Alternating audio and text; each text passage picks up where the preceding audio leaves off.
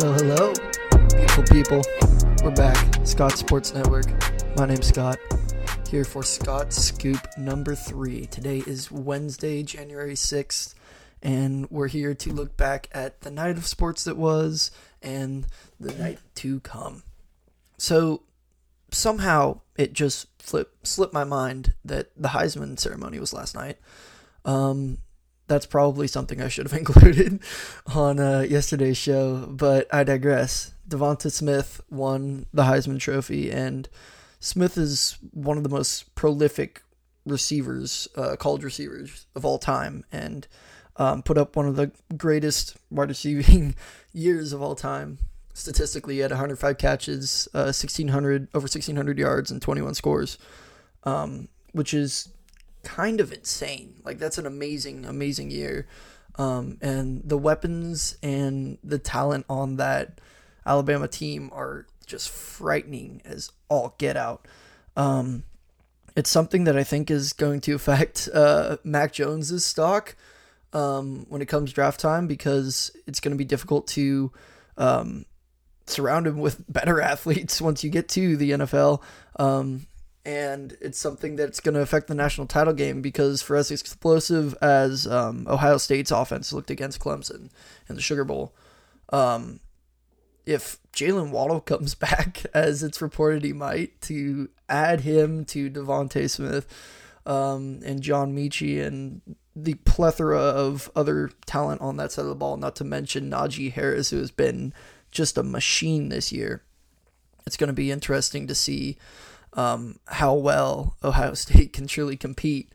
But I wanted to look back at the last 5 years of the Heisman and rank just each year in which I thought was most impressive and just who had the best year. So undoubtedly, the best one of the 5 is Joe Burrow. Last year he had 65 total touchdowns, led his team to the national championship. Like, it was just something that might have been the greatest college football year from a quarterback that we've ever seen. The second one is Lamar Jackson's year. He had 21 rushing touchdowns and 30 passing touchdowns during his sophomore year of college, which is just sheer insanity to me. He had an incredible year. And then I put Smiths at 3 ahead of Kyler Murray at 4 and Baker Mayfield at 5. Murray and Baker had similar years, but Murray had a lot more running stats and piled up a lot more acumen there. So as I see it, it's Joe Burrow 1, Lamar 2, Smith 3, Kyler 4, and Baker 5. I'd be surprised if Devonta Smith fell out of the top 15-ish range, and could see him going top 10. Because he's just truly an incredible receiver, and it's going to be him and Jamar Chase at the top of the draft to see. They're kind of a 1A, 1B for me right now. I don't see either one with an edge. And that says something about Jamar Chase, too, considering that he didn't play this year. So it'll be interesting to see where that falls come April. Anyways, we did have some NBA games last night, as I mentioned yesterday. Kyrie Irving is unbelievable. He's a magician. He's a poet. I love watching that man play basketball. He's one of my top 3 players to watch play basketball. And, he's just a magician. He is so fun to watch. He started off, yesterday's game against Utah, who's a really good defense. And he scored 18 points in the first quarter, going 7 of 7 from the field and 4 of 4 from 3. He did this last year a few times too, where he just has these hyper efficient stretches where he just goes unconscious, and it's so fun to watch. I could watch the Nets play all day, especially when KD gets back through that COVID complication. But yeah, I just love watching Kyrie Irving play basketball, and they destroyed the Jazz last night.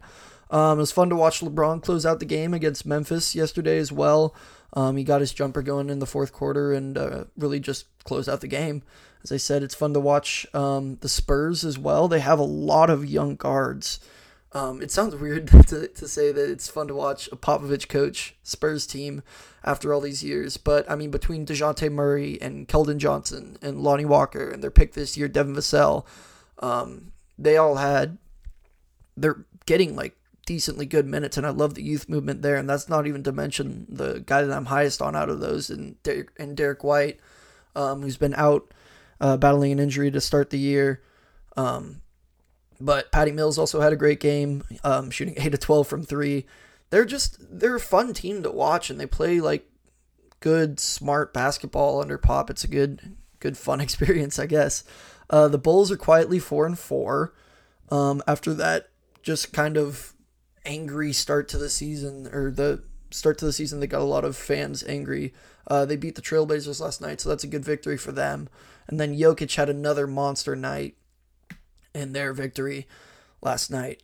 I want to give an update on the Eagles situation, on what happened on Sunday Night Football. So Jason Kelce, the Eagles center, who came out with an impassioned rant, I think it was week 10-ish, about like why teams compete and why tanking is bad and like what it means to these players to be out there every day. So he came out today and released a lengthy statement, just kind of disputing the claims that there was any sort of confrontation. But then Miles Sanders came out, and Miles Sanders didn't play. He hasn't played for a while due to an injury. And he disputed Kelce's dispute of the claim and said that it made sense and didn't make sense to anyone. So that whole situation in Philadelphia has so much potential. It's just a powder keg waiting to be lit the heck up. And oh man, between their quarterback situation and their coaching situation and Howie Roseman being just kind of an off-the-wall GM, you don't really know what he's going to do. They have so much blow-up potential, and in a city like Philadelphia as well, it couldn't get more perfect.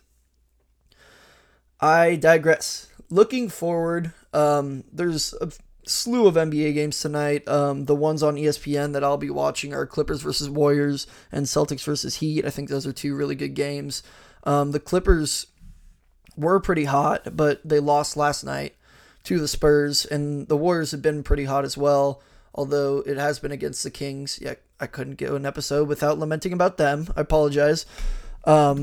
But that's going to be a fun matchup to watch. And then the Celtics against the Heat, just so many talented players in that matchup. And I love that they're just kind of facing each other and testing each other out, because these are two teams that it feels like they've fought against each other for a while now, even though the Heat were really transformed by Jimmy Butler last year. And the Celtics players are constantly emerging, but to watch Jason Tatum and Jimmy Butler go up against the likes of Bam and Dragic and Jason Tatum and Jaylen Brown go up against Butler and Dragic and Bam and Spoelstra in general. Spoelstra versus Stevens is such a great coaching matchup as well. It's going to be a great game to watch, and hopefully each team brings their A game, competes, and it could have the potential to have an early season playoff feel. So that is the show. I will catch you tomorrow. As always, please remember to hype up your friends. Tell your mom you love them. I love you, Mom. And enjoy the day, because it's going to be a great one. Peace.